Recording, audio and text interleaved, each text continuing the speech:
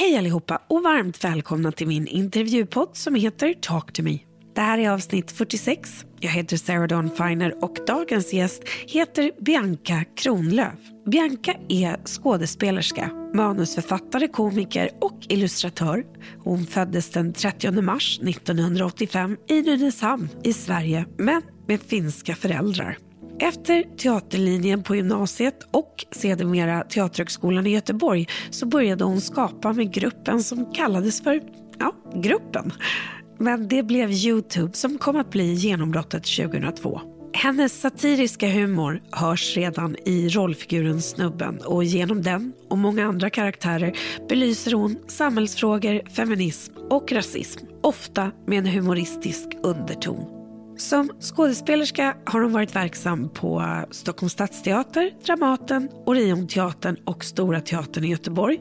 Hon skriver ofta och producerar sina egna produktioner och våren 2014 hade humorserien Full patte premiär på SVT Flow, skapad av henne och hennes syster Tiffany Kronlöf som även spelade huvudrollerna i alla säsonger. 2016 fick hon en Guldbagge för årets nykomling efter bland annat huvudrollen i en norsk långfilm som heter Svensk jävel. Nyligen har vi dessutom kunnat se henne som Leona i tv-serien Deg.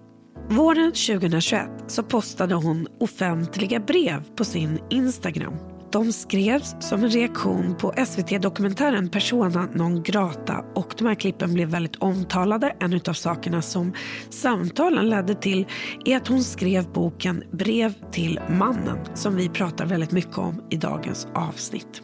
Jag är väldigt glad att Bianca kom och pratade med mig. Jag tycker hon är modig, passionerad och väldigt inspirerande och vi hade en otroligt fin stund tillsammans.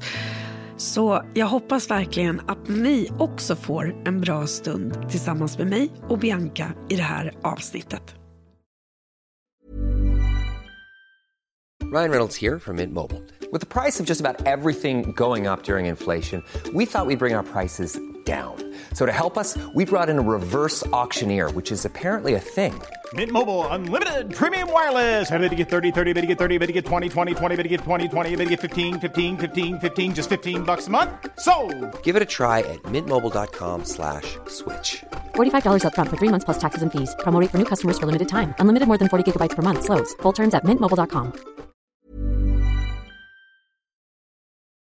Så kompisar, tack för att ni lyssnar, delar och kommenterar. Hörni, nu åker vi. Talk to me, talk to me. Talk to me, talk to me. Baby, talk to me, talk to me. Ooh, yeah, yeah. Talk to me, talk to me. Talk to me, talk to me. Baby, talk to me, talk to me. Oh, yeah. Det låter. Då säger vi skål. Skål. Morgonskål. Vi kan börja med att säga att vi har redan etablerat att vi är 2 småbarnsmammor som är hyfsat trötta denna morgon i just röst och kropp. Ja, men verkligen. Man har ju vissa nätter. Ja, mitt barn bestämde sig för att vakna 3:00.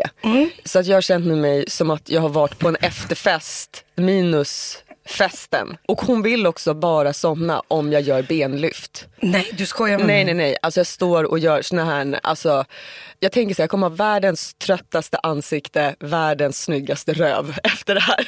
Det är helt otroligt. Nej, men det är helt sjukt. Det låter både effektivt och skitjobbigt. Ja, men det är skitjobbigt. Och hon blir ju också bara tyngre och tyngre.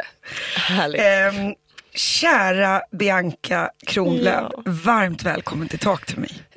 Tack, alltså, tack. Jag har sett fram emot det här så jävla mycket, vet du det? Tack, vad roligt att du har gjort det. Nej, men jag har längtat efter det här och jag känner också nu att jag typ så här vill låsa in mig här med dig och choklad och vara så här, vart är alla serier jag inte hinner se?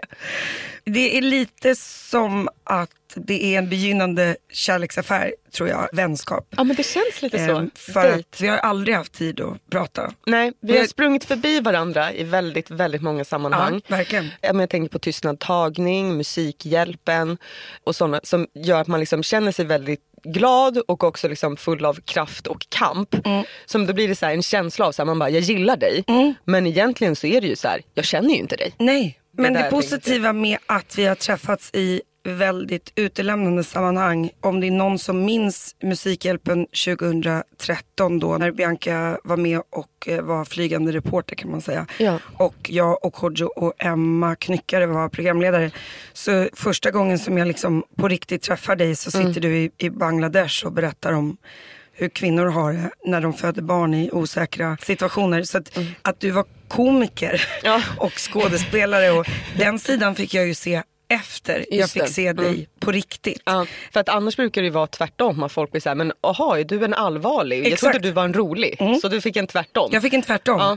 Vad skulle du själv definiera dig som om någon frågar vad du jobbar med? Alltså, jag har tänkt på det där. Och egentligen så är det väl, när man säger konstnär så tänker man ju att man ska måla tavlor. Men egentligen är det ju det som är det jag gör. Jag sysslar med konst och så är det olika uttryck. Ibland är det humor, ibland är det skådespeleri eller jag skriver. Jag har också ritat jättemycket. Det har jag liksom slutat med nu och tänker att jag ska börja ta upp igen. Jag tänker på Lasse Åberg, att folk är så här, man tänker ju inte på honom som spretig, att han både har gjort Sällskapsresan, målar glas och gör typ logotyper. Väldigt bra exempel. Ja, ju. men så att jag tänker att jag siktar på att bli en sån kvinnliga varianten av Lasse Åberg då. Ja. Men jag tänker så här, min grund är teatern. Och det som är egentligen teater, det handlar ju om att berätta en historia. En början, mitten och ett slut. Det är karaktärer som är mot varandra för att det måste finnas ett drama, det måste finnas en konflikt. Annars har vi ingenting att berätta. När jag gick på scenskolan så tänkte jag så här, man kommer bli typecastad. Och så tänkte man att typecasting var hur man såg ut. Men sen så tycker jag snarare att i Sverige så har vi en jättestor genre typecasting. Alltså verkligen. Att man blir typ chockad över så här, men vad kan du göra humor och drama?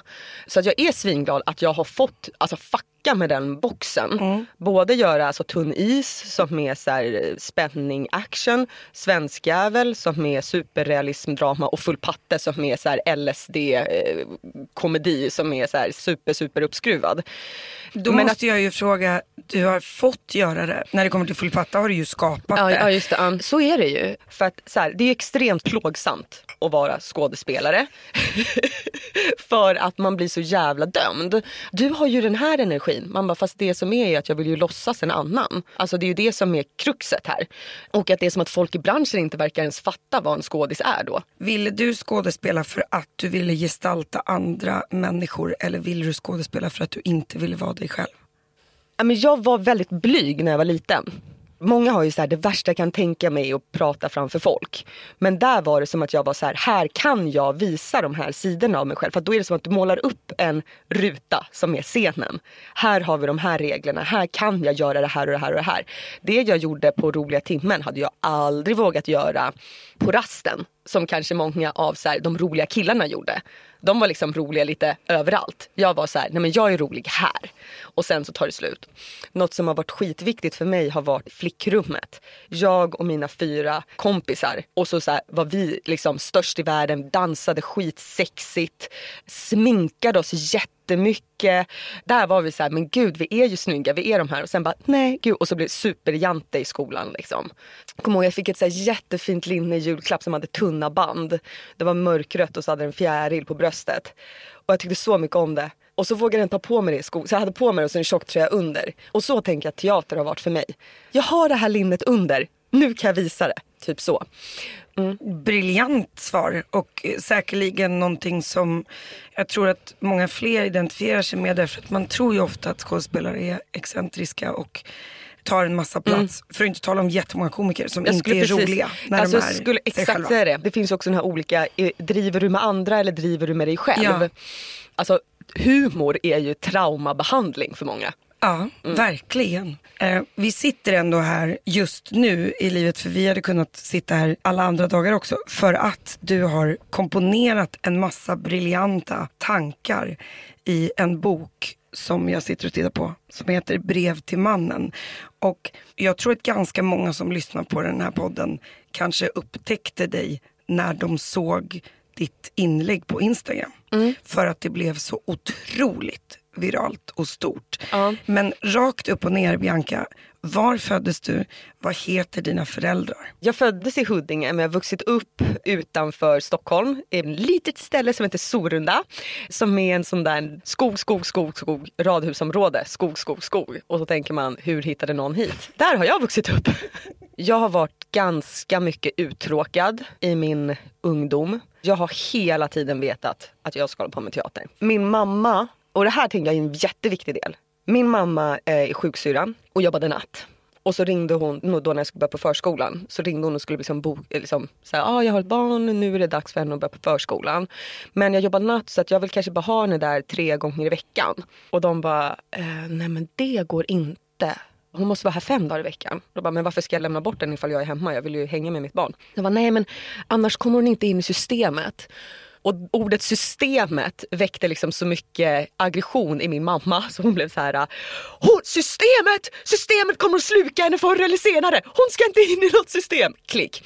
Och då tvingade min mamma sin kompis, Pia som är polis, som också jobbade skift, att hennes 3 döttrar inte heller skulle gå på dagis. Så vi var liksom 6 tjejer som våra mammor satte sina scheman efter varandra. Så att antingen var vi hemma hos dem eller hemma hos oss. Och att jag trodde att dagis var ett fängelse där barn var liksom innanför stängsel. Och för att vi cyklade runt utanför och var så här, titta, där är de på dagis. Och vi är så här young and free typ. Och min pappa är ju nu så här, Jasmin, min mamma heter Jasmin, min pappa heter Micke. Så jag är så här, Jasmin, det är ditt fel att de inte har normala jobb. Det var för att de inte fick klippa och klistra och vara på dagis när de var små. Det är därför de tar igen det nu. Liksom. Så att det är liksom så väldigt mycket av så här, man kan göra saker på sitt eget sätt. Vår familj är den konstiga familj, alltså du vet så. Och också att vara uttråkad är något bra. För det gör att du måste lösa situationen. Det tänker jag jättepå med min egen dotter nu. Och nu vill jag inte skapa någon slags liksom, att det är så här, hon måste få ha tråkigt. Att när hon blir gnällig så ska inte jag ge henne så här, men titta på den här roliga, utan jag är så här, deal with it. Det är så mycket som inte hade hänt i våra liv. Och vi hade skapat så mycket mindre tror jag. Om inte vi var tvungna. Exakt. Att ha tråkigt och komma på hur vi ska deala med det när vi var barn. Tillbaka till den här fantastiskt målande beskrivningen av din barndom. Hur hamnade dina föräldrar, som ju är finskar, hur hamnade de i den här lilla radhusområdet skog? Det undrar de också. Men det var liksom att Pia då, min mammas bästa kompis, som tyvärr nu i år har gått bort till cancer. Och hon var också en fantastisk person. Så att de bodde tillsammans i samma område i Skogås när vi föddes. Och då när det 3:e barnet kom så sa Pia så här, Jasmin, nästa år har jag flyttat. Antingen till ett större hus eller in på psyket.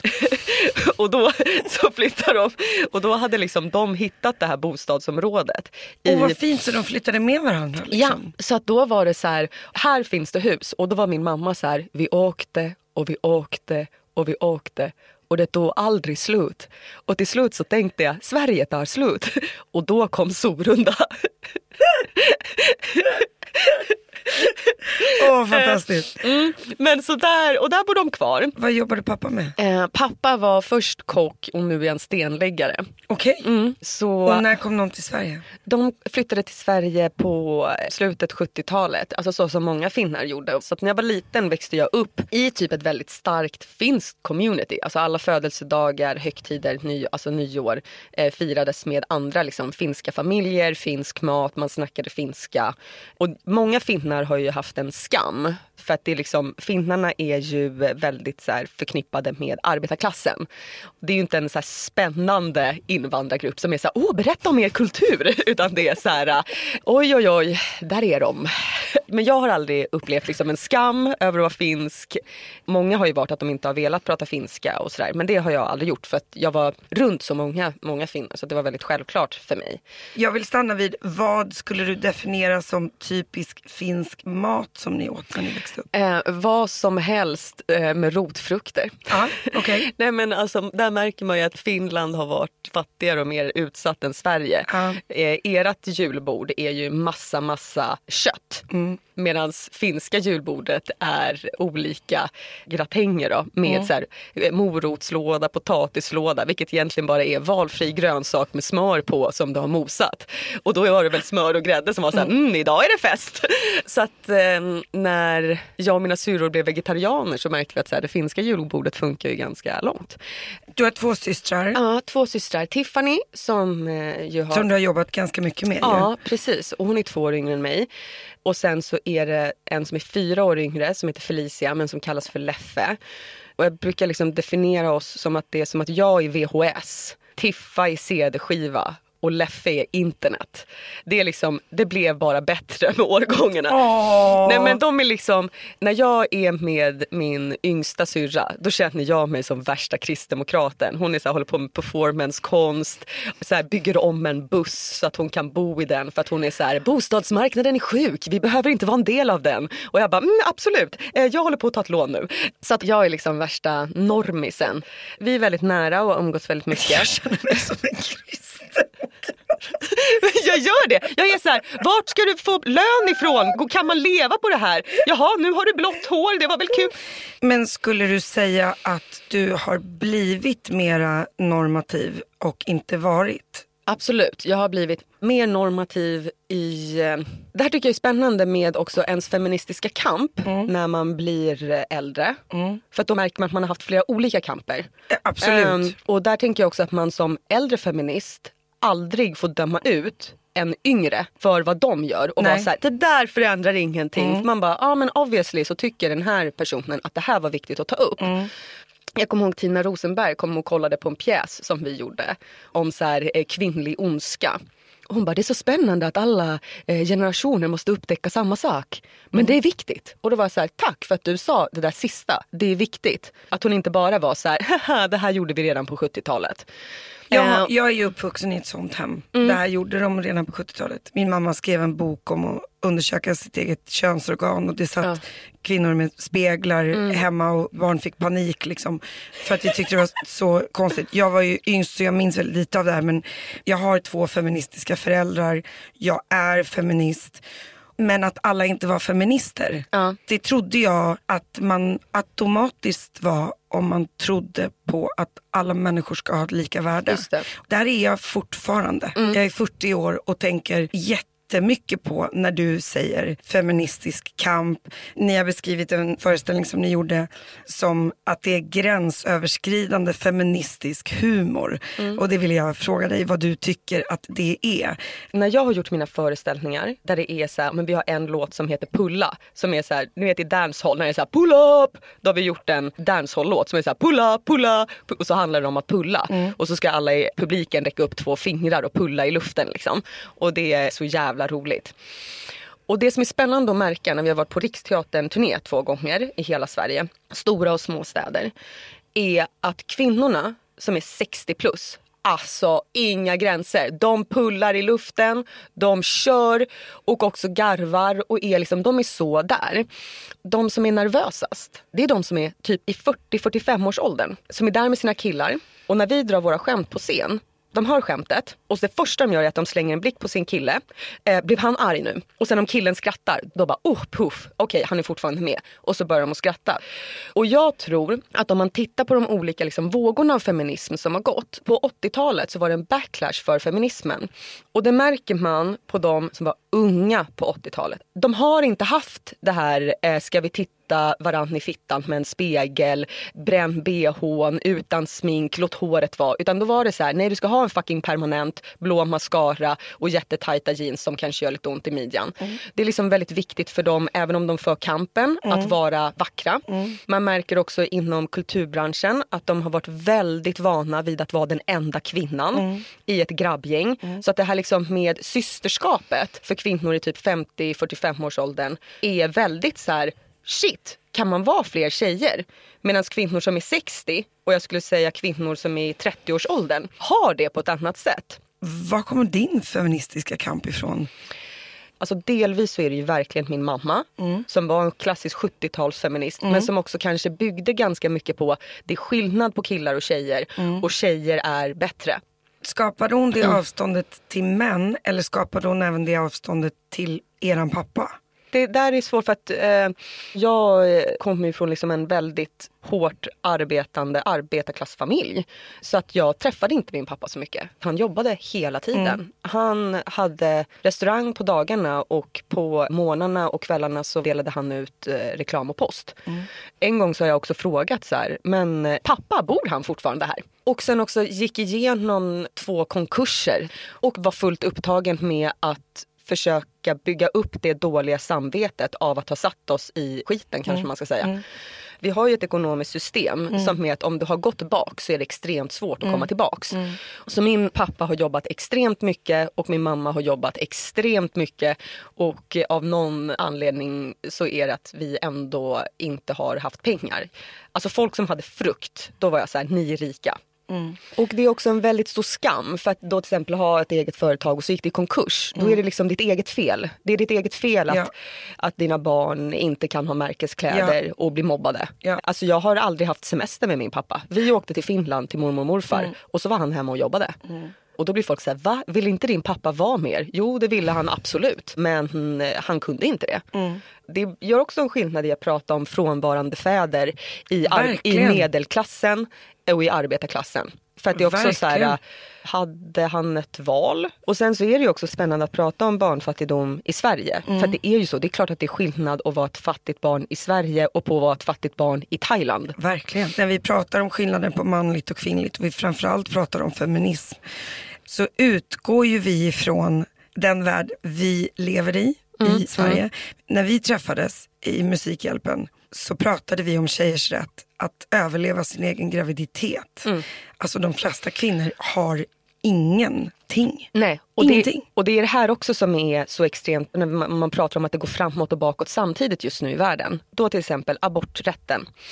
Då är det så här. På 70-talet hade vi inte aborträtt i Sverige. Då åkte kvinnor till Polen för att göra abort. Nu är det i Polen. Så då är det så här, okej, men borde vi då liksom låta dem komma hit? Ja. På Irland, där har den inte funnits. Har nu kommit. Så att det rör sig, det går fram och tillbaka hela tiden. Och det är därför, igen då, att varje generation måste förstå vad den förra generationen gav oss. Och vad vi faktiskt har. Men också då förvalta det. Ja. Och vad kom det här ifrån i er familj? Nej, men min mamma har alltid varit väldigt självklar i att jag är bra. Och att så här, du kan och liksom 100% uppmuntran. Det här med teater, go! Kör. Jag skulle säga att jag har fått en väldigt bra självkänsla från henne. Alltså jag hittade någon så här bok från, du vet när man gjorde så här arbeten på mellanstadiet och så ritade man bilder och klistrade fast massa grejer. Då gjorde jag om så här hur långt kvinnor i Peru fick gå för att hämta vatten. Alltså jag bara what? Och det är ju väldigt spännande. Man bara, men shit, det här var det jag fastnade för i 6:an. Fan vad sjukt. Och så har jag ritat en så här kvinna som jag tänker att kvinnor är så här, med en hink på huvudet som kanske inte ens stämmer. Men som var min bild i 6:an i Sorunda. Så här ser de ut liksom. Så att jag har aldrig hållit på med partipolitik. Och vi har egentligen inte haft politiska samtal hemma. Men det har varit den här liksom, alltså då tillbaka till dagiset, föraktet för systemet. Och också i och med att min pappa, alltså gud, det här är så spännande att prata om. Att min pappa jobbade hela tiden, gick igenom de här konkurserna och liksom var så här, man jobbar hela tiden men det är någon annan som får pengarna. Gjorde också att pappa hade ett så här snack med oss när vi var små som var så här, om ni kan knulla någon i röven så ska ni göra det. För så fort de kan så kommer de att knulla er i röven så fort de kan. Och så var han så här, säg efter mig. Knulla dem i röven. Och vi bara, knulla dem i röven! Så bara, bra. Så det har liksom varit en extrem ilska mot ett system och ett förakt mot byråkratin. Vilket gjorde också att snacka om och typ så här, rösta och så här, vara en del av det politiska systemet. Varför då? Alltså de skiter i oss. Gud, det här är så spännande. Jag har aldrig pratat. Alltså det är som att jag liksom tänker nu på min barndom medan jag pratar. En stark känsla av orättvisa som jag har tagit in jättemycket nu när jag har gjort deg och gör liana i den. För att jag tänker liksom att jag är min mamma. Deg är det senaste Ja, DG är då en serie på SVT där jag spelar en tjej som heter Jana som har ett litet barn och som lever med att bo på folks soffor och apropå så här, vad är att vara fattig i Sverige liksom, och är extremt skuldsatt också. Men att säga till exempel så här, men varför går du inte till SOS? Då är det att vara medelklass ger dig också privilegiet av att staten är där för din skull, förstår dig och hjälper dig. Men när du är liksom på gränsen på utanför, då är staten någon som skäller ut dig, tar saker ifrån dig, fäller krokben för dig. Hur jag än jobbar så tar de fan allt jag har. Och då blir det så här, du går inte till kommunen för att be om hjälp, för då kommer de säga att du borde uppfostra dina barn på ett annat sätt.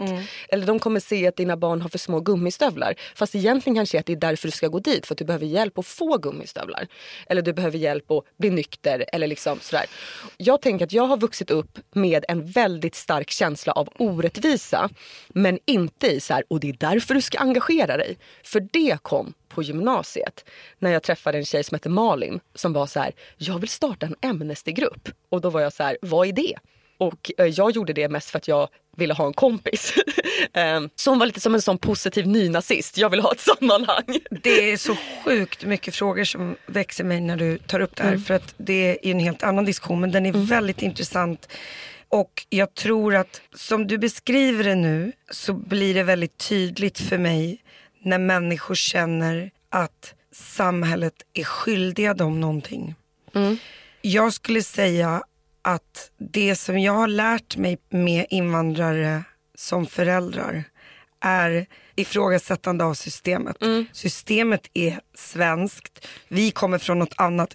Men istället för att alltid känna sig knullad i röven, för att använda din pappas ord, av systemet, så har mina föräldrars positiva egenskaper gjorde att de hittade ett sätt att anpassa sig, hamna i systemet, men ändå jobba ifrån att förändra det. Och det gjorde att vid varenda föräldramöte så var det alltid någons mamma som räckte upp och sa, förlåt mig, jag måste fråga varför ni gör så i Sverige. Och jag bara men att alltid ha den personen i rummet gjorde ju att jag lärde mig att systemet får man ifrågasätta. Du har rätt att säga det här systemet är inte riktigt praktiskt för alla oss som inte tillhör normen i det här rummet. 100%. Och det är det jag har fortsatt att göra hela mitt liv. Och det du beskriver är så tydligt att det är ett privilegie att se systemet på det sättet. Alltså det känns som att jag har suttit i terapi med dig nu. Det var som att typ 3 pusselbitar bara klick, klick, klick. Alltså jag har fått den här frågan 1000 gånger. 1000 gånger. Och jag bara, nej men det är ju massa små motgångar som har mött den. Och så till slut har man förstått att det här är ett systemfel. Nu ska jag börja engagera mig. Det har varit mitt svar på frågan hittills. I, vad var det, 10 år sedan jag gick ur scenskolan. Helt jävla sjukt. Tack! Varsågod, svaret på frågan om varför du för en feministisk kamp. Fan vad spännande. Du flyttade till Stockholm och gick på estetgymnasiet. Jag flyttade inte, utan då var det att jag var i Nynäshamn och hade 1 timme och 45 minuter resa, enkel väg. För att jag var så här, jag vill hålla på med teater. Vem tände den i dig? Alltså det är också mamma. Alltså jag älskar din mamma. Ja, jag älskar också min mamma. Jag är made by Jasmin Vårelina Kronlöf. 100%. Jag tittade på Svansjön. Hon tog med mig på museum. Och hon var så här, den här världen är för dig. Så himla fint. Och det är också spännande nu för det är... Gud. Jag vet precis. Det var exakt det som mina föräldrar gav mig. Ett fönster till världen. Vi gick på teater, vi gick på dans, vi gick på bio och det ger en bild av att allt är möjligt. Och i den bilden så finns det väldigt lite klass. Det är så många intervjuer när folk är så här, jaha men vad jobbar dina föräldrar med? Och så när jag säger så här, men sjuksyrra och stenläggare. Så bara, jaha, men vadå, så håller alla ni på med konst? Och så är det som att de tittar på en som att det är så här, men vadå, har de där grisarna gett dig någonting? Men hallå, vet du vad min morsa har gett mig? Eller? Alltså det är det som är så sjukt. För okej, men då kunde inte du få någonting. Typ. Och då tycker de då att du har ett riktigt jobb. Man bara, ja, det är de som har uppmuntrat mig till det här, motherfucker. Nej men alltså det tänker jag nu på alla så här föräldrabloggar och framför allt på Instagram liksom med föräldraskapet. Använd det här ordet, inte det här ordet. Säg inte bra, värdera inte, utan det. Alltså jag kommer ju få mordhot för att jag säger det här. Men det där tycker jag är bullshit. För att där har ju James Baldwin sagt en otroligt bra sak. Barn är inte bra på att lyssna, men de har aldrig misslyckats i att härma oss. Så att egentligen som förälder, ifall du värderar allt du gör som bra och dåligt. Ifall du inte tycker att ditt utseende duger som det är. Ifall du hatar dina celluliter eller att du har fått ett grått hårstrå. Ifall du inte har en bra relation. Det betyder någonting. Inte att du säger, du är jättevärdefull. Nej, det finns inte bra och dåligt. Du är fin som du är. Jag hade en sån jävla uppenbarelse för några veckor sedan.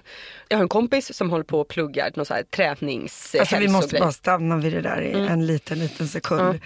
Det du precis sa är det viktigaste jag behövde höra idag, och jag tror många med mig. Och det är därför jag också tror, apropå att feminismen går i cykler, att så här, 70-talsfeministerna, alltså våra föräldrar, de var så här, det här är viktigt för relationen mellan könen. Men på grund av att de levde i den tiden de gjorde, så kanske de inte levde efter det. Och det är kanske därför så här, vi lever som de snackade. Så att det är så här, revolutionen låtsas alltid att den är 7 meter framför än vart den faktiskt är. I att man läser böcker, man är intellektuell, man har samtal om varför inte. Men så vågar man inte göra det. Man vågar inte tycka om sig själv som man är. Är det snack eller är det verkstad? Det gäller ju både i så här, ditt företagande, men också i så här, men vart befinner vi oss och varför då? Jag skulle väl säga då att jag har varit uttalad feminist sedan jag var 15. Jag har tyckt att olika saker är viktigt. Men nu har jag liksom landat i, men vad gör jag? Framförallt, så här, det privata är politiskt. Och det är också för att jag precis har fått barn. Jag har inte alltid att vara på 70 000 demonstrationer. Men jag är så här, min egen relation till min kropp. Min egen relation till min partner. Och min egen relation till mitt arbetsliv. För att det här föräldra-instagrammandet gör, det är inte egentligen att det gynnar mitt barn, utan det ger bara ångest till andra föräldrar. Om mitt barn, nu när vi håller, typ pottränar henne, och man bara, vad bra, du bajsade i pottan. Och så bara, nej just det, man skulle inte använda bra och dåligt. Å andra sidan så här, ja men det är väl jävligt bra att hon bajsade i pottan och inte på golvet. Det är en ganska tydlig gräns kan man säga. Potta, inte potta. Och att man då skulle hålla på och så här skriva om den skiten på Instagram. Alltså jag vet inte, det är bara att ge andra föräldrar ångest. När det här blev också så tydligt för mig var att jag var hemma och tränade. Så jag rullat ut yogamattan. Men jag står där och har såna här gummiband och olika grejer och gör rörelser. Och min dotter håller på att rulla runt på golvet. Då kommer hon upp på mattan, tar tag i gummibanden och gör exakt samma rör. Alltså hon härmar mig som en koreografi. Och då var jag så här har vi det. Den här stunden. Och då är det också extremt viktigt. Det här exemplet handlar alltså inte om att jag ska sluta träna. Utan också att granska mig själv i, varför tränar jag på riktigt? Varför sminkar jag mig på riktigt? Hon ser allt jag gör. Hon kan inte prata, men hon vet hur man använder ett gummiband när man ska träna sin biceps. Det vet hon. Det finns något läkande i att se det. Och det läkande är ju att man förstår mycket hos sig själv för att man ser sina föräldrar. 100%. Och förhoppningsvis säga, för det är inte alltid jättelätt, också kan förlåta sina föräldrar för det. Och nu när jag säger det här, då kan man bli så här, okej, vadå, måste man vara en perfekt jävla människa ifall man skaffar barn? Absolut inte. Men är inte det här ett gyllene tillfälle att fatta den grejen? Hur du ser på dig själv, det är viktigt. Det är inte att det är stress över att du måste vara perfekt. Gå 13 000 kurser för att bli perfekt. Om du tycker att du är viktig så kommer ditt barn tycka att den är viktig. Och egentligen så är det att sänka ribban. Verkligen. Det finns en jättebra beskrivning i en podd som var typ en av de mest ögonöppnande för mig, som Brené Brown har, där hon intervjuar Esther Perel, och hennes föräldrar var förintelseöverlevare. Och en vanlig sak med traumatiserade barndomar är ju att man inte pratar med sina barn om det. Men också att man inte vill att ens barn ska ha det som man själv hade det. Sen börjar barnen att klaga på sin verklighet. Men jag fick ju inte den där ryggsäcken eller jag fick inte ta den där dansklassen eller vad det nu än är, på vilken nivå den är. Och då vänder man sig om och så säger man, du har ingen aning om hur jag hade det. Du har ingen rätt att klaga. Och då så säger hon att det blir en sån svår paradox därför att du vill skapa ett bättre liv för ditt barn, men när ditt barn klagar på den verkligheten så gör det för ont i dig.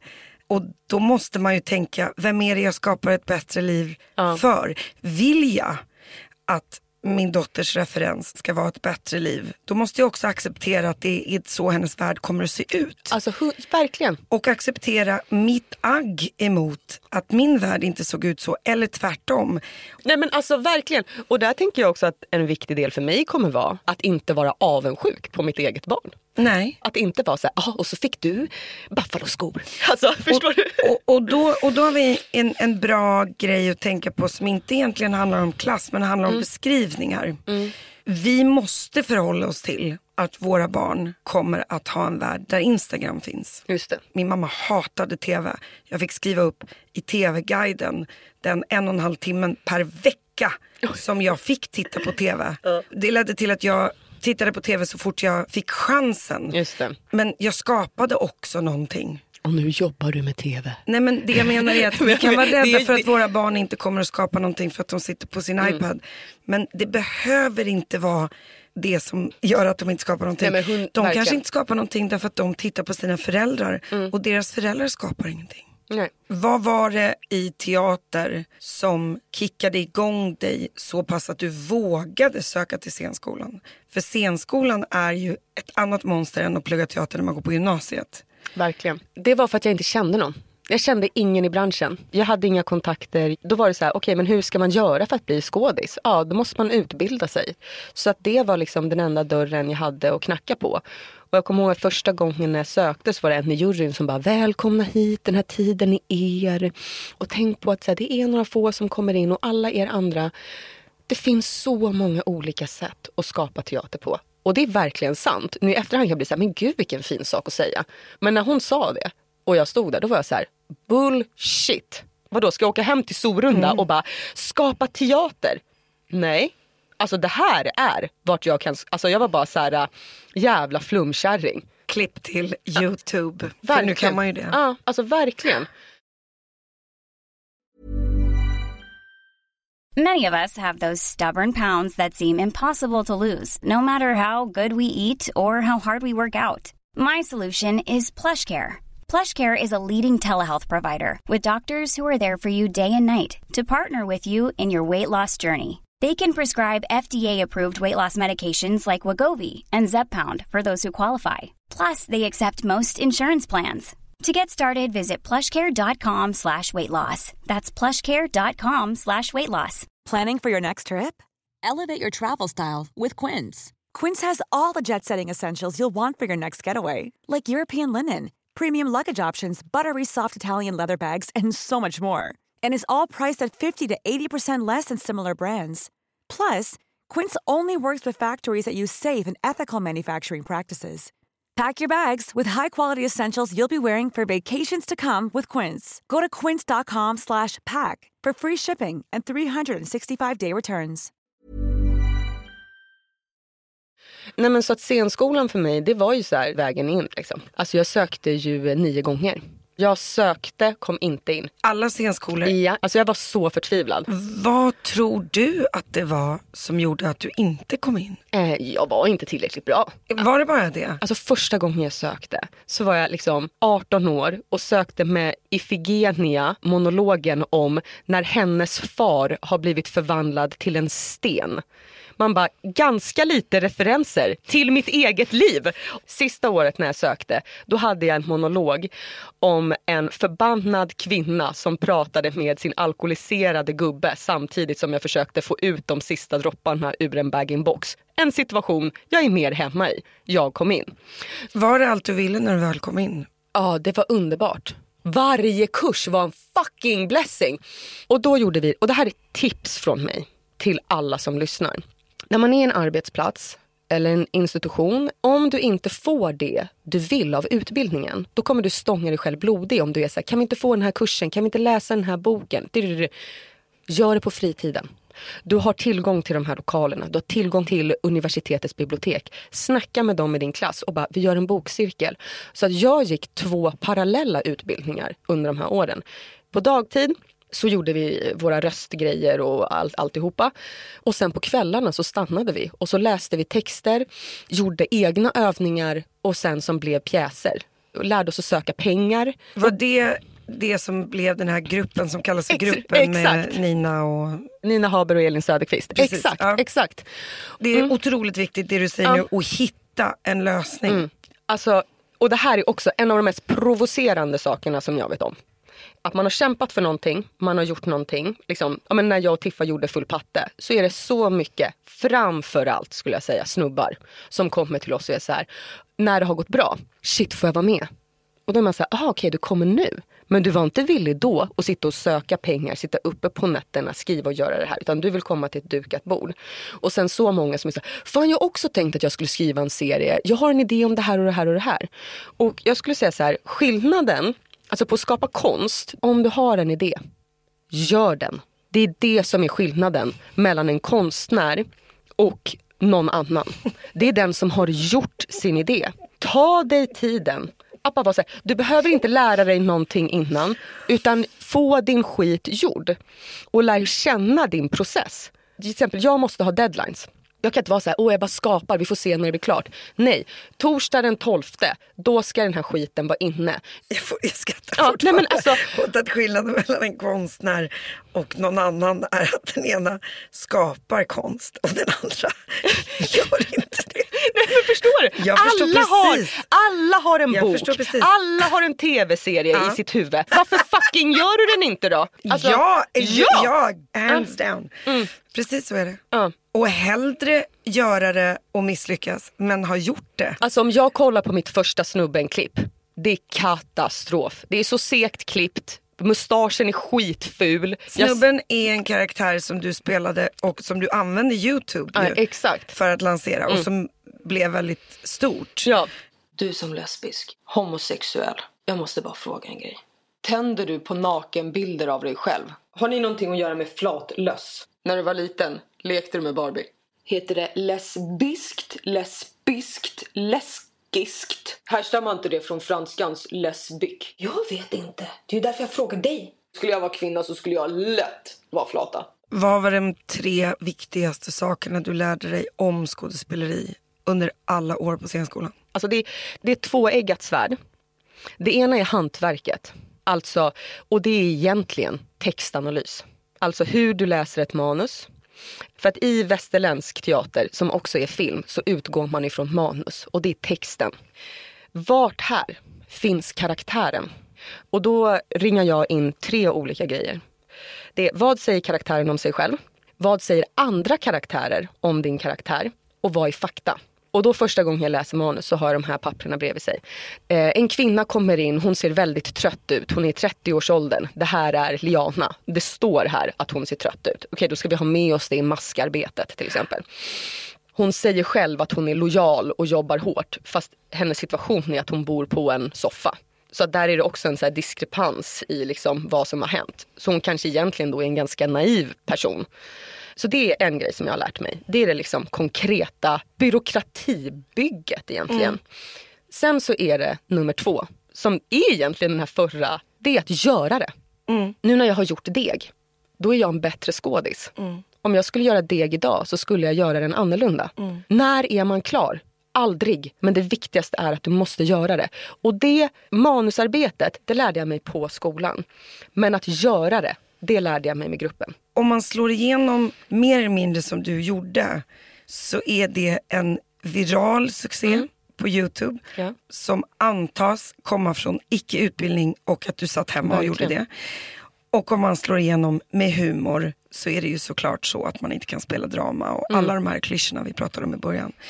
Hur har du aktivt behövt jobba emot fördomarna om dig som yrkesmänniska på grund av att du slog igenom med humor och med internet. Men det gör jag ju fortfarande. Det finns en extremt stark vilja av att jag ska vara outbildad. Alltså, det är inte bara en fördom, det är faktiskt en vilja. Och det är både för att när man jobbar med humor så tänker folk att man bara, det är för att du är rolig. Alltså absolut att det är för att jag har funny bones, men det är också för att jag har lärt mig saker och att jag vågar stå på scen överhuvudtaget. Liksom. Och det kom ju med Svenskjävel som jag ju vann en Guldbagge för årets nykomling för. Då var folk väldigt liksom sugna på att Ronny Sandahl, regissören, hade hittat mig och hur han hade format mig. Och fått mig att göra vissa saker. Och han bara, men alltså hon är skådis och hon läste manuset och där stod det där och hon är bra. Och han bara var så här, vad är det här? Han bara, det är som att folk vill att du ska vara en vit kol och att jag har gjort dig till en diamant. Och det tänker jag faktiskt har med kön att göra. För att det är så ofta som en Guldbagge går till en ung outbildad tjej som en regissör har jobbat jättehårt med och sen så ser vi aldrig den unga tjejen igen. Medan de manliga Guldbaggarna går till erfarna, tunga män. Och det är hur vi ser på skådespelerskor. Att det är så här, du har ingen skill utan du är en marionett och så är det en gubbe här bakom som har liksom hittat dig och tagit fram din talang. Så det tänker jag att det säger väldigt mycket om. Liksom, så. Och det märkte jag för att när jag sa så här, ja, men på scenskolan så bara folk bara, va? Har du gått scenskolan? Och så såg jag i deras ögon att de typ blev lite ledsna.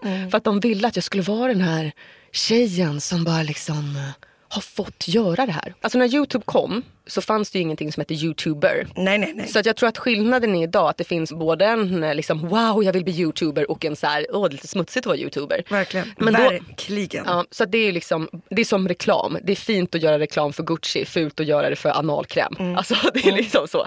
Men så när jag gick ut scenskolan så fick jag inga jobb. Jag var dumpad efter en 10-årig lång relation. Flyttade från Göteborg till Stockholm, kände ingen. Hur fick du jobben? Hur kom du in? Det här är ju också, för det pratar ju ingen om. Hur får man jobb i den här stenhårda branschen? Ingen vet. Alltså jag har ju ingen aning om hur jag ska få mitt nästa jobb. För det är inte så här, jag gick till Arbetsförmedlingen, jaha men just nu behövs det undersköterskor, ja men jag kanske ska ta en kurs. Utan det är bara så här, man hör om något projekt och någon man har snackat med för 5 år sedan, nu ringer den och bara jag har tänkt på det. Alltså det är så jävla konstigt liksom. Och då så satt jag då här i Stockholm, jag jobbade på boklager och som personlig assistent. Vad fan gör man? Jag försökte dra ihop lite folk, det visade sig vara jättesvårt. Och då hade vi haft en filmkurs där vi hade lärt oss att klippa ihop egna filmer. Och då var jag bara så här, ja men jag gör något själv. Så jag tog en kastrull, slängde upp datorn. Då var det en liksom stor grej på YouTube med klipp som var så här shit girls say. Och så var det så här shit Spanish girls say. Och då gjorde jag liksom en omvariant på det som var shit snubbar säger. Då hade jag liksom listor på min toalettdörr hemma. Så varje gång vi hade fest så hade jag så här olika kategorier. Så fick folk skriva i. Så att det både var så här, också då det feministiska, att det privata är politiskt. Så att man är så här, när någon är så här, men jag är inte feminist, det är när min pojkvän säger så, det är liksom, det klingar an när Fredrik Reinfeldt säger så här, jag är inte feminist, jag är moderat och jag är bekväm med det. Alltså att det finns liksom på alla nivåer. Och sen när det helt plötsligt blir häftigt att vara feminist, så helt plötsligt är alla, då är Göran Persson är feminist och Stefan Löfven har liksom, alltså då blandade jag då liksom privata sig med politiska sig och tänkte så här, det här blir kul. Och så la jag upp det 9 mars, alltså dagen efter internationella kvinnodagen, så var jag så här, okej, back to basic. Vad ska jag göra då? Ska jag bara ta kuken och stoppa upp den i röven så att jag tar lite mindre plats? Vadå, ska jag be om ursäkt för allt alla vita män någonsin har gjort? Alltså vet ni hur mycket det är? Förlåt. Är det här ett trevligt sätt att umgås på? Nej, det tycker inte jag. Alltså jag vet ju att när du ser mig så tänker du så här, fy fan vad jobbigt med en så här ung kille som bara tar plats liksom. Men du tänker ju också så här, fan vad jobbigt med en ung kille som bara tar plats. Men han är lite söt. Där ser du, jag kan objektifiera mig själv. Och så var jag då och jobbade som personlig assistent. Och så fick jag bara sms här, nu är det 10 000 som har sett det. Nu är det så här. Och jag bara, what? Alltså så här, hur? Nu är det 20 000. Det är 60 000. Alltså, och där är det väl också då de här liksom 2 sakerna som jag har lärt mig. Då har man textanalys kring, sitta och läsa nyhetsartiklar, blanda de här. Det är ett hantverk. Och sen så liksom då pannbenet av, fuck it, jag bara gör det. Vad kommer funny bonesen in? Vad kommer viljan att använda humor som uttrycksmedel? Ja, men det är ju en del av min personlighet. Det är så jag handskas med saker. Ja, men då kanske är min pappa då. Alltså jag menar när han säger så här, säg efter mig, rövknulla alla så fort ni kan. Det är ju också ett skämt. It's funny 'cause it's true. Och sen bara, it's funny 'cause it's sad. Alltså, så den kommer nog därifrån. När man använder humor så kan man säga lite jobbigare sanningar. Som är lite obekväma för folk att höra. För att man säger dem roligt. Alltså, ja. Snarare än, jag ville bli komiker. Ja, för det är inte samma sak. Nej, där sa du det verkligen. Hur reagerade du när folk började kalla dig för komiker? Jag tog ju det som en komplimang. Och för att jag tyckte att komiker lät lite coolare än skådis. Skådespelaren, det är den som får betalt. Men komikern är den som får knulla. Hence your book, by the way. 100%. Skulle du säga att en komiker oftast är någon slags misslyckad skådespelare? Men så är det ju. Och jag märker så att och nu kommer vi tillbaka till klippen med Persona non grata och till Soran och till de manliga komikerna. Att en av anledningarna till att jag vågade göra det är på grund av att jag har mitt starkaste ben i teaterbranschen. Jag ser mig själv som skådespelare först. Jag gör besök i humorbranschen och typ sitter och tittar och är så här, oj, det här är sjukt. Och det gör att jag har något annat att falla tillbaka på. Alltså de kvinnliga komikerna har inte det. De är beroende av det där kompisnätverket. Det här är en bransch som det är jättesvårt att få jobb i. Varje gång jag får provfilma för någonting blir jag jätteglad att någon ens tänker på mig. Att de skulle vilja att jag var med i något. Men ibland så har jag också fått saker där jag varit så här, det här är skit. Det kommer gå på tv, det kommer bli en succé. Men jag tycker att det här är skit. Jag tycker att det är sexistiskt. Det är rasistiskt. Det är bara killarna som är roliga. Varför får inte jag vara rolig? Varför ska jag vara tjejen som står bredvid och är så här, nej, skärp dig. Den gnälliga flickvännen som förstör för killar. Alltså, då är ju det plågsamma är så här, jag kommer tacka nej och se det som ett statement. Men det kommer inte märkas för att det är 40 andra som det här kommer hända ändå. Och det är inte heller som att man då kan skryta så här, vet ni, jag tackade nej till det här idag. För då är man ju världens största rövhål liksom. Jag känner igen mig jätteväl det. Och det där är en svår avvägning. Hur gick du från snubben-karaktären på YouTube till att du faktiskt fick komma in i branschen? Med snubben så hände det då att det var en massa produktionsbolag som tog tag i mig. Och jag blev jätterädd. Alltså apropå då att jag är skådis först innan jag är komiker. Och så var det då en tjej som hette Agnes Lo Åkerlind. Exakt. Och hon bara så här, du är bra, men vad är nästa grej? Alltså hon har hittat på alla program som har gått bra. Och det är på grund av att hon inte går på gamla kvitton. Utan är så här, vad är nästa steg? Hur ska vi höja den här ribban? Och då var jag så här, jag och min syrra Tiffany, vi brukar sitta på vår balkong och snacka skit om grannarnas barn. Och det är så politiskt inkorrekt så att man you say what? Nej, men och så har vi 2 karaktärer som vi kallar för grisiga tjejer. Det var grundfröt till Full patte. De här 2 tjejerna. Och då är det att Tiffany i säsong 1 av Full patte jobbar som barnflicka till 2 barn som hon hatar.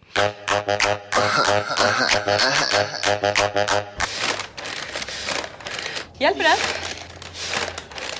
Varför gör man en sådär? Men jag vet väl inte, jag har sett det på film, men det hjälper ju inte ett jävla skit! Men tänk vad bra det skulle vara, va? Om alla ens problem bara löstes av att man andades i en påse. Ja, då skulle vi prata om din pension.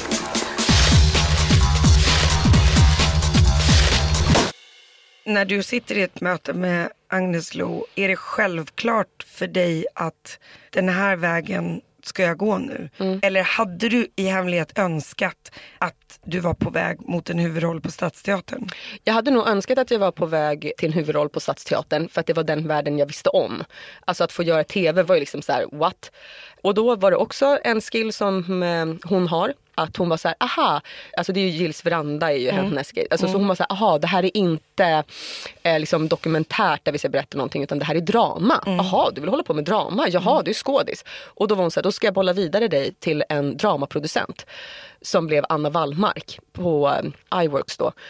Och då var det hon som liksom tog hand om det här och bara, okej, så här skriver man en serie. Och så kom Sara Hagin som regissör och typ bitch slappade upp mig och Tiffa. Då kom vi med vårt kaos, våra skämt, våra psykbryt. Här blir jag jagad av en älg och hon bara, det kommer inte gå, tyvärr.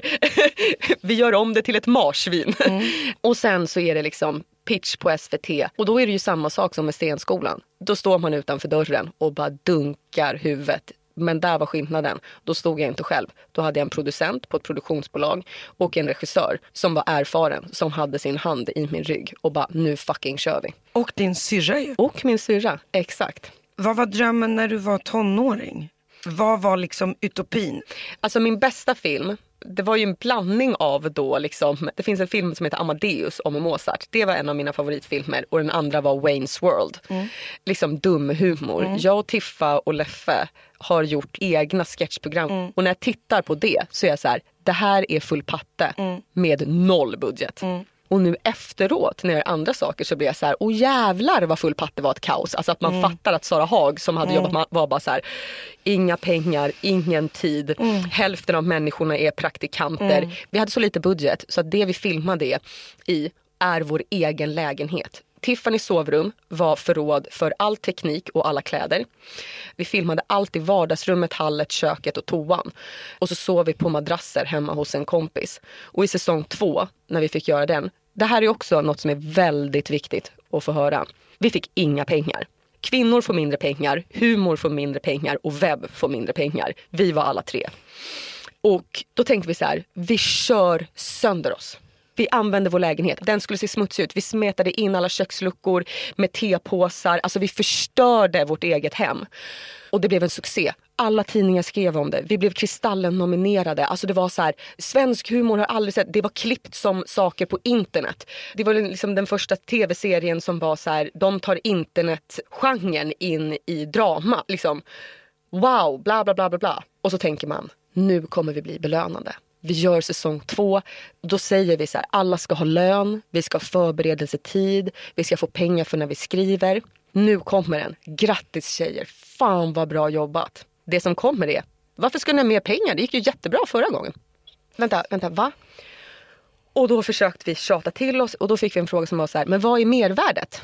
Vad är mervärdet? Jag och Tiffa står så här att vi inte kan betala våra räkningar. Så vi hade gjort avräkningarna så här rokoko-klänningar. Det var en tjej på Konstfack, Hanna Kish, som hade gjort dem gratis. Och då var de så här, vad är mervärdet? Och så bara ska man skriva det till mig. Man bara, mervärdet är att ingen ska gå in i väggen. Mervärdet är att folk ska få betalt. Mervärdet är att vi ska ha folk på funktioner som inte är praktikanter. Och så var vi så här, kan vi få göra en studio som ser ut som lägenheten för att vi behöver ett hem att bo i. Och så fick vi inte det. Och då var det bara så här, okej, fuck it. Vi gör det för samma budget. Och då blev vi så jävla förbannade på ramen vi fick. Så vi bara, vi gör dem hemlösa. Så säsong 1 handlade om feminism. Säsong 2 handlade om klass och om bostadsmarknaden. Så då var det så här, vi är bara utomhus. Vi smäller upp en barack på Årstafältet. Och det där är ju ett sätt som man är så här, att motstånd kan också föda kreativitet. Verkligen. Budget är en intressant företeelse därför att jag tror att det är viktigt att slå hål på den här idiotiska myten om att bara för att du syns på tv så tjänar du pengar. Det är verkligen inte så. Och alla fina dyra kläder som du ser på kända människor får de gratis. Lånar och lämnar tillbaka. Likt Askungen när kvällen är över. Precis. Och det där är en verklighet som är superviktig därför att konstnären som vaknar i er, själva skapanderesan är jättespännande och så. Men det handlar ju om vad den sen kommer leda 100%. Vi fick ett sånt jämställdhetspris sen från SVT som var på 5 000 kronor som vi kunde dela på, jag, Sara Haag och Tiffany. Det var snällt. Det här är liksom svårt att prata om för att det blir både som att man liksom glorifierar att man inte hade pengar, vilket gör att det är så här, men vi körde nog slut på ganska många människor.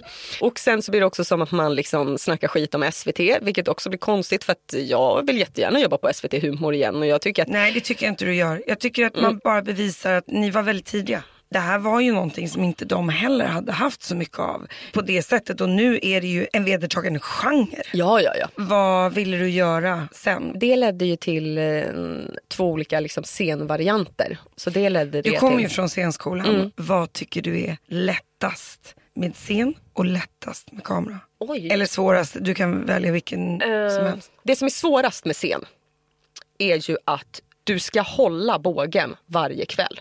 Början, mitten, slut. Bryta ihop, karaktären hittar tillbaks. Och sen hoppar hon ut för klippan. Liksom, den ska sitta. Men det som är snällast med teater är att om det inte sitter en dag för att du är trött, förkyld eller bara är totalt självmedveten på scen hela tiden och bara fan du suger, hör du den här liksom. Folk har betalat för det här, vad är stunden? Då får du en chans till för att du kommer tillbaka till scenen imorgon. På film, det som är det svåra är ju också det härligaste. Okej, då ska du göra den där scenen när du hoppar ut från klippan. Vi gör bara den idag. Så att du fucking måste hålla. Och det som är skönt är att om du hade turen att det satt så är det så här, åh gud vad skönt. Jag kramade ut allt och jag behöver aldrig mer göra om den där scenen. Alltså i Tunn is som finns på C More som gick på TV4 förra året. Där är det en scen som är bland det svåraste jag har gjort. Som är att då Alexander Karim, min man, har precis blivit kidnappad. Jag har precis sett det här hända i ett FaceTime-samtal. Då ska jag gå in på mitt jobb. Då är det en flytande tagning. Alltså inte, det kan ni tänka på när ni tittar på en tv-serie hur många gånger man klipper. För det betyder att skådespelarna har fått fler chanser. Men då är det att jag ska gå in i en hiss. Kameran följer med mig. Så fort hissdörrarna stängs så ska jag bryta ihop och börja gråta. Jag åker 3 våningar och när den plingar så ska jag torka tårarna, ta ett djupt andetag, sluta gråta och gå ut och låtsas som ingenting. I en och samma tagning. I realtid? Ja. Jag, kamera och regi som ligger på golvet går in i hissen, trycker på knappen, åker 3 våningar, jag ska göra det här och gå ut. Klara, färdiga, kör. Och det är ju både sån jävla prestationsångest och också att man bara, fan vad fett jag ska få göra den här scenen. Och jag lyckades. Jag gjorde det på 3 tagningar.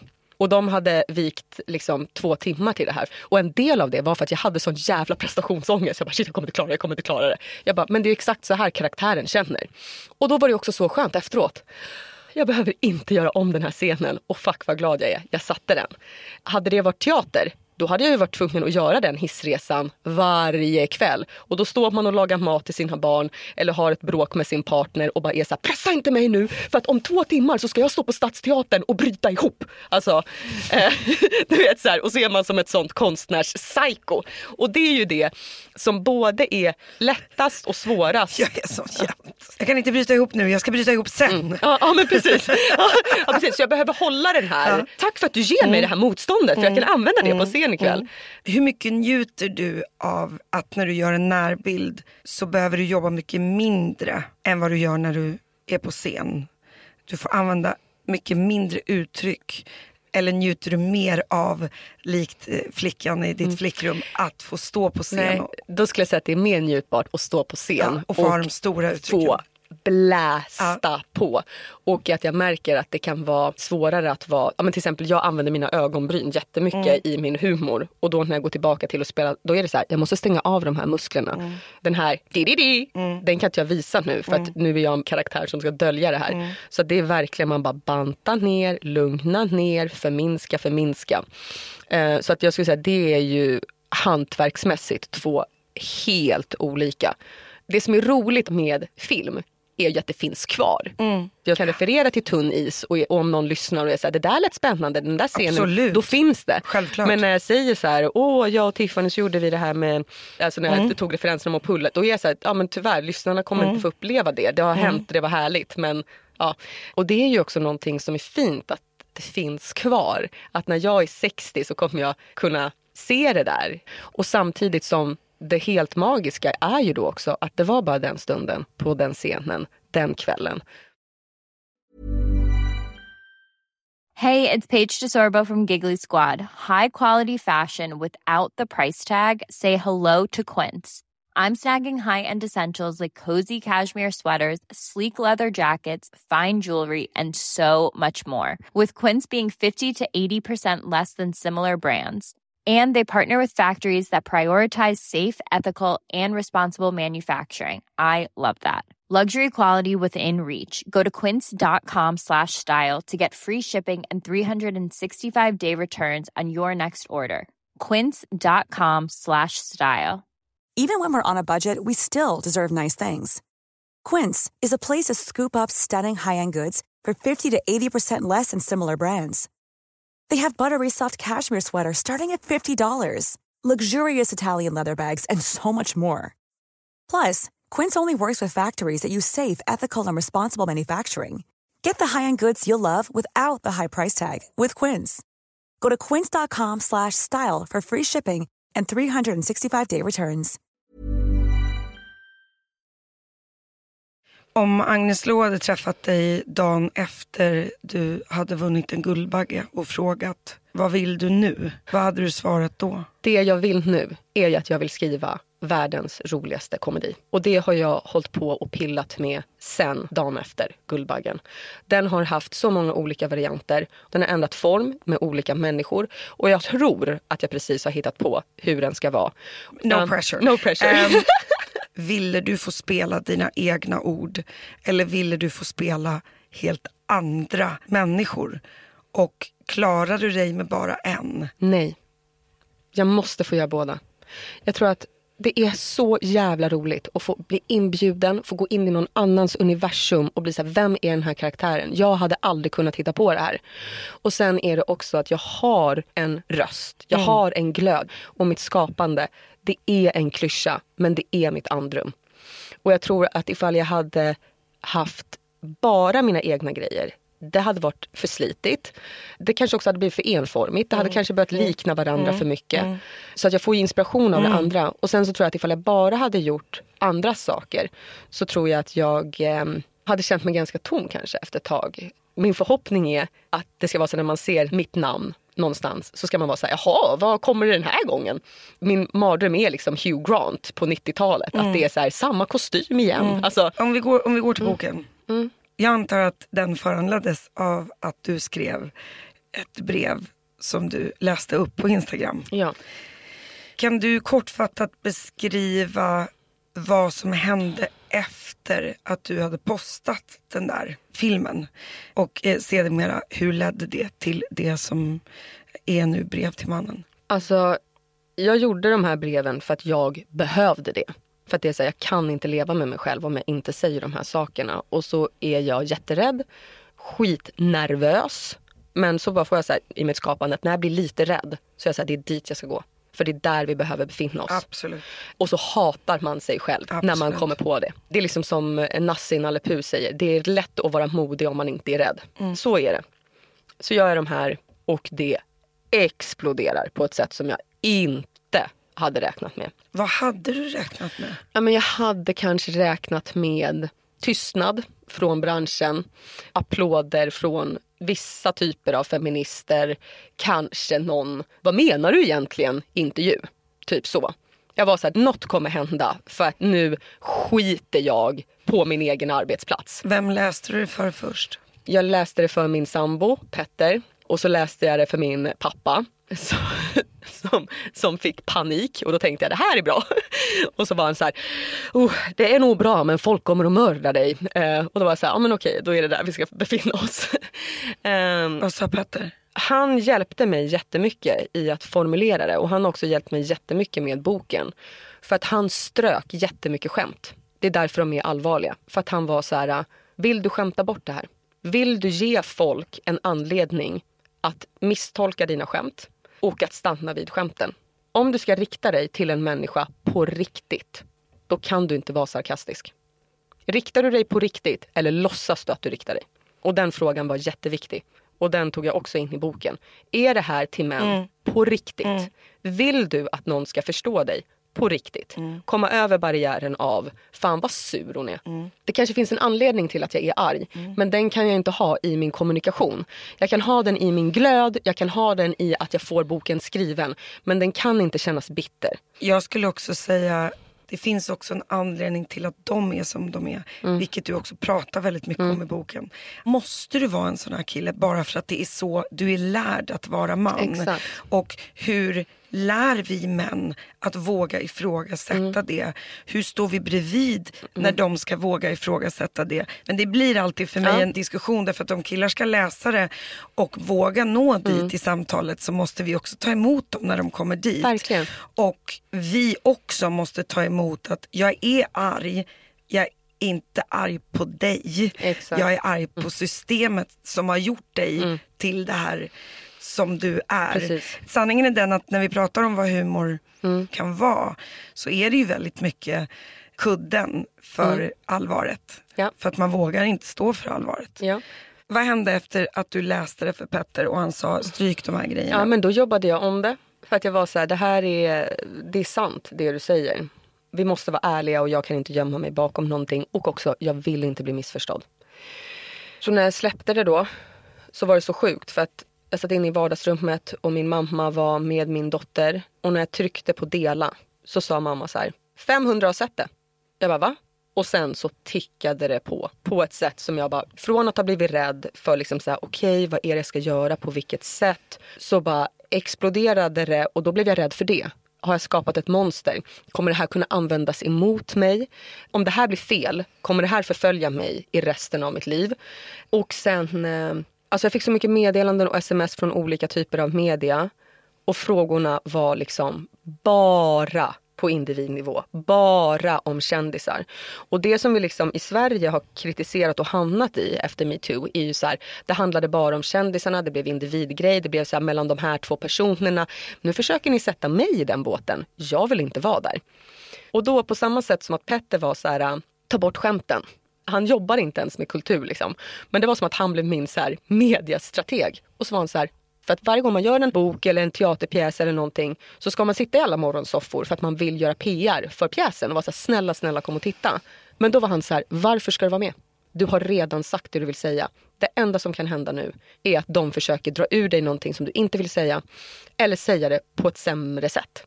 Stäng av. Och först var jag så här, men gud, nu är det bara du som försöker skydda mig eller så här. Och sen så bara, nej, det är fan sant. Så jag stängde av telefonen.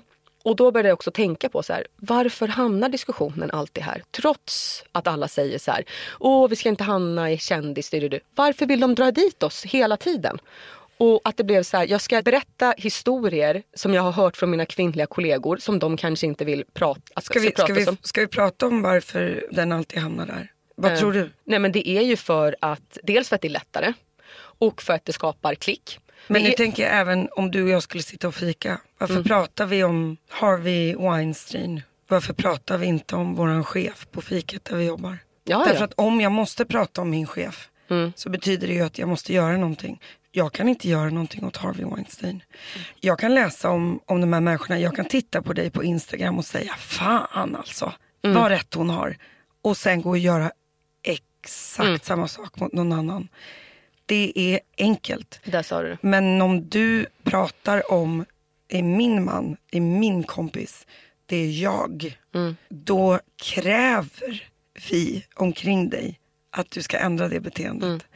Och det som hände med MeToo är det fokuserades på individnivå. Och det föranledde situationer som ingen behövde ta ansvar för. Nej. För de tyckte ju bara att de sa sanningen om någon annan. Och alla de situationerna där du var på väg att göra det i den här texten blev ju inte så för att du sa, snälla, prata med mig. Jag vill förstå, jag vill inte anklaga. Det enda alla gjorde efteråt var ju, har de ringt nu? Har de ringt nu? Har ni pratat med dem nu? Jag kan inte påstå att det är lätt att namnge. Och det var ju det första vi hamnade i med tystnadtagning. Vilka är det? Alla. Det är din lärare, det är chefen på byggfirman, det är chefen på fiket. Det handlar om makt och struktur. Fuck om det är Harvey Weinstein eller om det är Soran. Men det du pratade om var din värld. Du kan inte stå i den här världen, känna de här människorna och inte säga någonting. Men precis, och det är det som är nervöst. För att det här är mitt fikarum, lärarrum. Övervägde du någon gång att inte lägga ut det? Att bara skriva det till dem? Alltså, nej. För att dokumentären var offentlig. Så att jag behövde svara offentligt. För grejen är att där är också skillnaden mellan att, eller vad jag tycker i alla fall, att hänga ut någon. Ifall någonting händer, så här, du och jag sitter och fikar, du säger något som är lite fel. Och så bara, idag så sa hon det här, hon är problematisk. Då är det så här, men va? Vi två är vänner. Men det här var, någon har fått 2 timmar på public service. Nu svarar jag offentligt på det. För skillnaden då att jobba i en järnhandel och någonting händer och skillnad på att du får tid på en scen eller på tv är att det är alla de här lagren igen där du har blivit inbjuden, där man har bestämt det här är en viktig historia och då behöver vi granska oss själva. Varför tycker vi att den här personen ska intervjuas? Det finns säkert massa andra personer som skulle kunna fått 2 timmar och prata om sitt trauma. Typ så här, till exempel en ensamkommande flykting från Afghanistan. Tänk om han skulle fått 2 timmar. Alltså kulturen säger någonting om vårt samhälle. Och det handlade inte bara om dem. Det handlade ju om alla. Det sitter ju någon tjej och kille på de flesta av de här ställena och gör inte det du gjorde. Säger inte det du och det är väl det som blir så här, om jag inte vågar det och gör konst där jag säger så här, vi ska stå upp för de här sakerna och så vågar inte jag stå upp för det jag i min egen bransch. Det var så många av oss kände när du gjorde det där. Det var det. Och det var viktigt. Och jag är skitstolt över de gångerna som jag har gjort det i ett rum när ingen tittar på. Därför att ibland så handlar det inte om att slå på stora trumman. Ibland så handlar det om att stå upp för min kompis eller för mig i en arbetsmiljö och säga, hej, det här var inte okej. Vad var det som hände efter du satte på telefonen igen? Ja, men den här tystnaden, det är egentligen, jag har alltid varit sån att om någon har kastat en boll på mig så har jag tagit den och har sprungit och varit så här, okej, det finns någonting här, nu kör vi, nu fucking kör vi.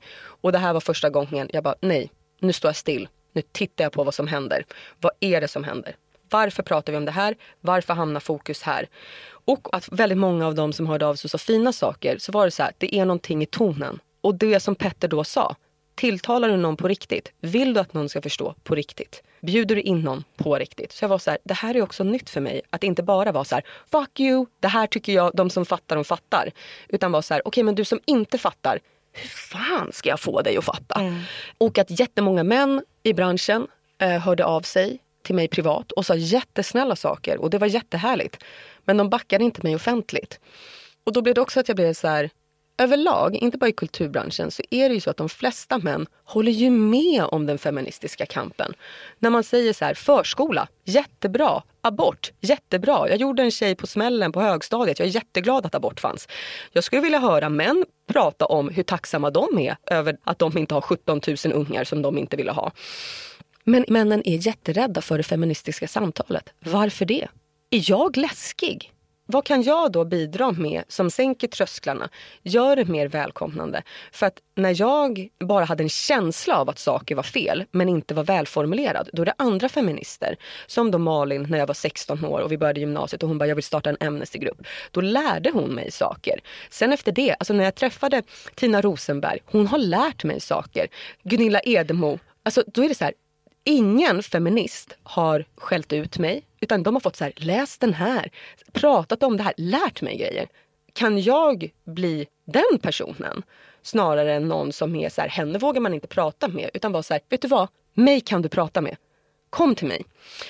Jag fick frågan om att så här, du borde trycka de här breven, och då blev jag så här, varför då? De här finns på Instagram.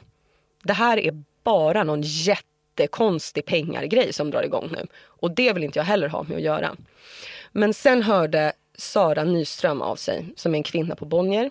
Hon är äldre, hon är erfaren och hon är no fucking bullshit. Och var så här, jag har sett det här klippet och tänkte, ja men kul att hon snackar om kulturvärlden. Men den rör inte så jävla många. Sen kom jag upp på Bonnier och då märkte jag att männen pratade om det här klippet. Och då var jag så här, jaha, varför har de reagerat helt plötsligt? Vad är det med det här? Och så sa hon så här, jag förstår att du har kommenterat kulturvärlden, för att det är ditt rum. Men kan vi vidga det här rummet? Vi skiter i kulturvärlden. Kan vi göra någonting? Och så sa hon så här, som känns lätt. Den här boken, den ska man kunna ge till någon på fars dag utan att den känns som ett hot. Precis vad jag tänkte säga till alla de 90% kvinnor som lyssnar på den här podden. Om ni likt jag läser den här boken och tänker att ni får sjukt mycket aha-upplevelser, men också tänker, gud vad många män som måste läsa den här boken. Den är så enkel att ge bort. Och ännu enklare att säga, ska vi läsa den ihop? Ja. Till din partner? Exakt. Eller din bror? Eller din pappa? Många frågar så här, men kommer männen att läsa den? Och då kan man vara så här, dels då att jag har fått frågan som att det är så att man värderar den manliga läsaren högre än den kvinnliga. Men eftersom de flesta kvinnor har ju män i sina liv och den här boken handlar om att så här, prata. Och då kan man bli så här, jaha men vadå? Ska jag köpa en bok, uppfostra min kille, göra, alltså vet att man blir så här, jaha men då lägger du en till grej på tjejerna. Och då är jag extremt ledsen för att behöva säga, ja kanske. Det kanske är så, men jag tror att det också ligger i vårt intresse av att börja ha de här samtalen med männen. Först när jag hade läst den så tänkte jag, det här ska vi diskutera. Så tänkte jag, nej, därför att jag vill att folk ska köpa den här boken. Jag skojar inte nu. Jag vill att folk ska läsa det själva. För att om du och jag berättar alla dina briljanta sanningar i den här boken, då behöver de ju bara lyssna på den här podden. Och det som man får titta på hos sig själv är så mycket när man läser den här boken. Det heter Brev till mannen. Jag är kvinna. Jag tittade på otroligt mycket hos mig själv. Därför är det värt att kvinnor ska läsa den här boken också. Ja. Och männen. Ja, men, och det är väl det som också blivit så här. För mig har det här blivit en helt ny ton. När jag är 80 kommer jag se på den här boken som en ny riktning för min feminism som kvinna. Som är att våga ta samtalet. Och sen att tänka så här. Det här är standard. Det är inte farligt. Jag lever med män. Jag måste kunna prata med dem om det som är min värld. För att jag är en heterosexuell kvinna. Jag älskar män. Jag har en pappa. Jag har kompisar. Hur kan jag inte ta in dem i det här samtalet? Jo, för att de kanske har tagit illa upp. Jag har blivit utskälld. Ibland kanske har blivit så här, det är inte värt det. Då kanske det är det jag ska säga. Vet du vad? Jag är jätteintresserad av det här. Och jag älskar dig. Och jag känner att jag inte kan prata med dig om de här sakerna. Är inte det konstigt? Och varför är det så? Exakt. Och hur ska vi kunna göra det? Så här, att jag som kvinna säger så här. Kan du lyssna på mig? Bara då uppfattas jag som aggressiv. Varför är det så? Och när män hör ordet feminism. Varför tänker du att du ska bli utskälld? Och varför tänker du att jag måste vara arg? Exakt. Och varför måste jag vara arg? För att du ska lyssna. Verkligen. Du har ett kapitel som heter Till min ofödde son. Jag födde en son för några månader sedan. Och reflekterade över att jag är lite rädd för att göra fel. På ett sätt som jag inte är rädd för när jag fick en dotter. Jag är otroligt rädd för att göra fel med henne också. Men utifrån att han är man ju. Jag vet att jag kommer att sitta och ha det här samtalet med honom när han blir tonåring. Och jag måste förstå vad han lever i för värld. Du har en massa väldigt tydliga såna här referenser. Till exempel, vad händer om vi skulle säga till en kille, bjud inte en tjej på en drink för det finns en chans att hon blir drogad och då kan hon anmäla dig. Gå inte hem själv på kvällarna därför att du kan springa på någon som anmäler dig för våldtäkt ifall att du var på fel ställe. Det finns en massa saker vi aldrig säger till killar utan vi säger till tjejer. Var försiktig med det där, akta dig för det där. Hur lär vi killar säga? Jag är sjukt obekväm med hur min polare pratade men jag vill inte att han ska kalla mig för bög. Och ett otroligt viktigt och jätteskört kapitel är när du skriver om alla killar som vi kompisar med som är gay och som också har behandlats på ett visst sätt av män fast de är män och som har lärt sig att hantera det genom att skämta om det precis som vi, genom att äga det precis som vi och genom att dölja det precis som vi. Och även heterosexuella män som har varit med om samma situationer och reagerat på samma sätt och inte fått verktygen från sin farsa eller sin morsa eller sitt fotbollslag eller sitt land eller sin religion att se på kvinnor på något annat sätt än det de har blivit lärda. Och är det någonting som ni ska göra efter den här poddintervjun så är det ju att läsa boken och prata och kanske mest av allt lyssna. Tack så jättemycket. Alltså den här boken har också varit en resa för mig från att bara dela upp män och kvinnor i liksom potentiella offer och förövare. Och också att se likheter. Och brevet till min ofödda son var ett av de första jag skrev. Och när jag läste det högt för min mamma och min kille blev de jätteförvånade. För de tänkte att där skulle bli så här. du har skyldighet till det här och det här och det här. Men det är det inte. Och jag märker också att det är att öppna upp för, du kommer råka ut för våld. Och vi pratar inte med våra pojkar om det sjuka som de utsätts för. Och nu redan när jag har haft intervjusituationer så är det som att många män säger så här, men det är en del av att växa upp och vara man. Att man blir nedslagen eller en brottningsgrej som gick för långt och man skriker bög och liksom kärring efter varandra liksom. Och det var så här, men här är det också vart det brister. För att det finns många saker som ingår i att vara kvinna. Alltså till exempel så här, att någon tafsar på dig. Det är standard. Men jag tänker inte acceptera det. Det är därför jag är feminist. Det är därför jag engagerar mig. Men det som är så jävla sorgligt. Alltså det var som att jag gick från att skriva en bok för att jag vill att du ska förstå mig och min situation. Till att jag fattade så här, men vi sitter i samma situation. Vi har så mycket gemensamt, men i olika rum. De flesta män slår inte kvinnor. Men de kvinnor som blir slagna av män. De flesta män slåss inte på klubben. Men de som gör det, de slår ner andra män. De flesta män slåss inte efter ett idrottsevenemang. Men de som gör det slår ner andra män. Kvinnor råkar ut för våld i sina hem. Män råkar ut för våld överallt. Men de pratar inte om det. Och jag tänker också när du säger så här, men hur ska jag uppfostra min son och allt det där. Där är det också då faran med att vi inte vågar prata med våra män. För det gör också att vi slutar prata med våra söner när de blir tonåringar. För att man är så här, det här ämnet intresserar inte dig. Du kommer bli sur, du kommer tycka att jag är en liksom gapkärring. Och det är helt livsfarligt. För att även om det är sorgligt att man som kvinna får lära sig att man blir ett potentiellt offer. När det är så här, ring när du kommer hem. Man säger inte till en kille efter en fotbollsmatch, ring när du kommer hem efter matchen så jag vet att du har kommit hem säkert. Så att de killarna som faktiskt har råkat ut för skit, de är helt ensamma. Och skäms. Och skäms. Och då man jämför med liksom den kvinnliga liksom, gemenskapen i kampen av att efter MeToo, just ordet MeToo, jag också. Jag har råkat ut för skit och det är för jävligt, men jag vet att jag inte är ensam. Men männen råkar ut för så mycket och de har inte den gemenskapen, vilket också gör att de inte har stödet. Vilket också gör att de inte får reda på att vi har ett skyddsnät. Vi har en brottsofferjour. Det finns hjälpmedel, men om du håller käften, om du tror att det är ditt fel, då kommer du inte söka de hjälpmedlen som finns. Och det är därför den här boken, även om den heter Brev till mannen, handlar om kvinnor. För att vi kan inte utesluta männen ur jämställdhetsarbetet. För att vi kommer inte nå dit om de inte är med. Jag skulle vilja avsluta med att prata om systerskap. Jag vill bara landa i att säga att systerskapet som skapas när du vågade göra det du gjorde och jag vågar syna det beteendet jag har som också känner de här männen. Det är viktigt och än mer viktigt är det att stå bredvid dig i det här och säga nej, hon gjorde den filmen. Jag har inte bara tänkt på att göra det och gjorde det inte. Jag gjorde det inte. Hon gjorde det. Tack. Gud vad fint, tack. Så att jag gör mitt, det är toppen. Alla gör vi vårt. Men du vågade göra det du gjorde.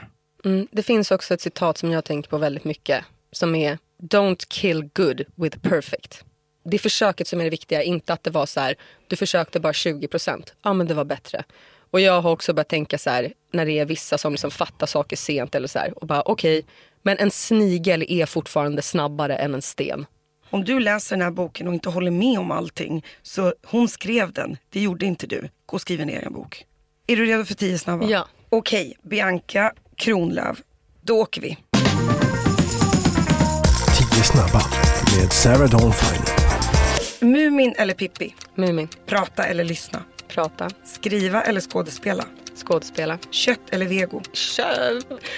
Vegokött. Ruth Bader Ginsburg eller Gloria Steinem? Gloria Steinem. Jogga eller yoga? Jogga.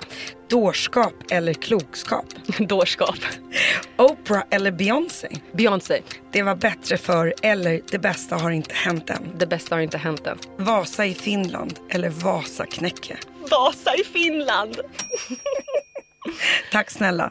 Du ska få lämna lyssnarna med 3 rekommendationer, ytterligare fler än du redan har gjort i ditt samtal. Mikrofonen är din, varsågod. Då ska jag säga mitt bästa tips i livet i alla kategorier är att ensam inte är stark. Hitta människor att alliera dig med. Att liksom på arbetsplatsen vara så här, kan du och jag snacka om det här? Ta inte upp grejer själv på ett möte. Det är läskigt. Haka ihop dig med människor. Det är mitt största tips. Tips nummer 2. Gör det. Det där du tänker på, gör det.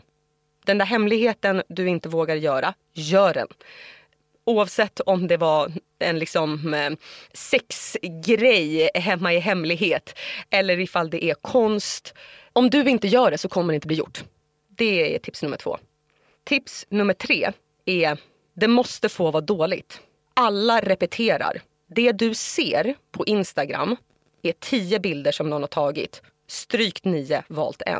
Det du ser på en teaterscen är resultatet av 8 veckors repetition.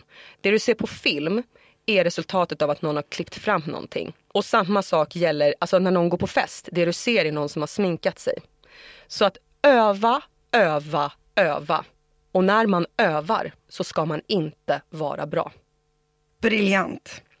Bara för att jag inte frågade, i och med att den här boken kom av det här Instagram-inlägget, så vill jag fråga. Du bad om ett samtal. Hörde de av sig?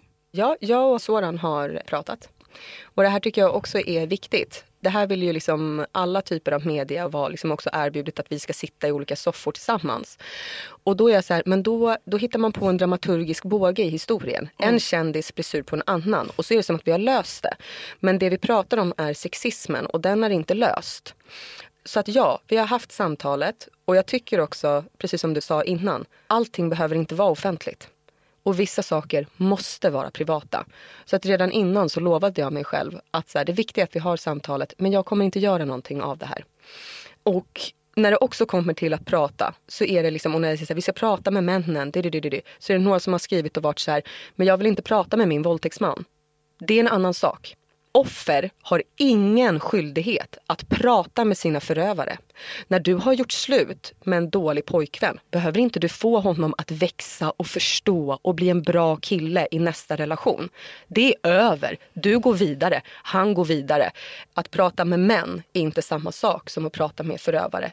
Jag pratar om att våga öppna upp samtalet med de männen som du älskar och som du behöver. För att ställa krav på dem, det är det som är kärlek. Tack snälla och kanske framförallt... Det här är den finaste intervjun jag har gjort. Det här är den finaste intervjun jag har gjort. Tack. Tack för att du tände lampan så att vi andra kunde se lite bättre. Oh, min Gud. Verkligen. Tack.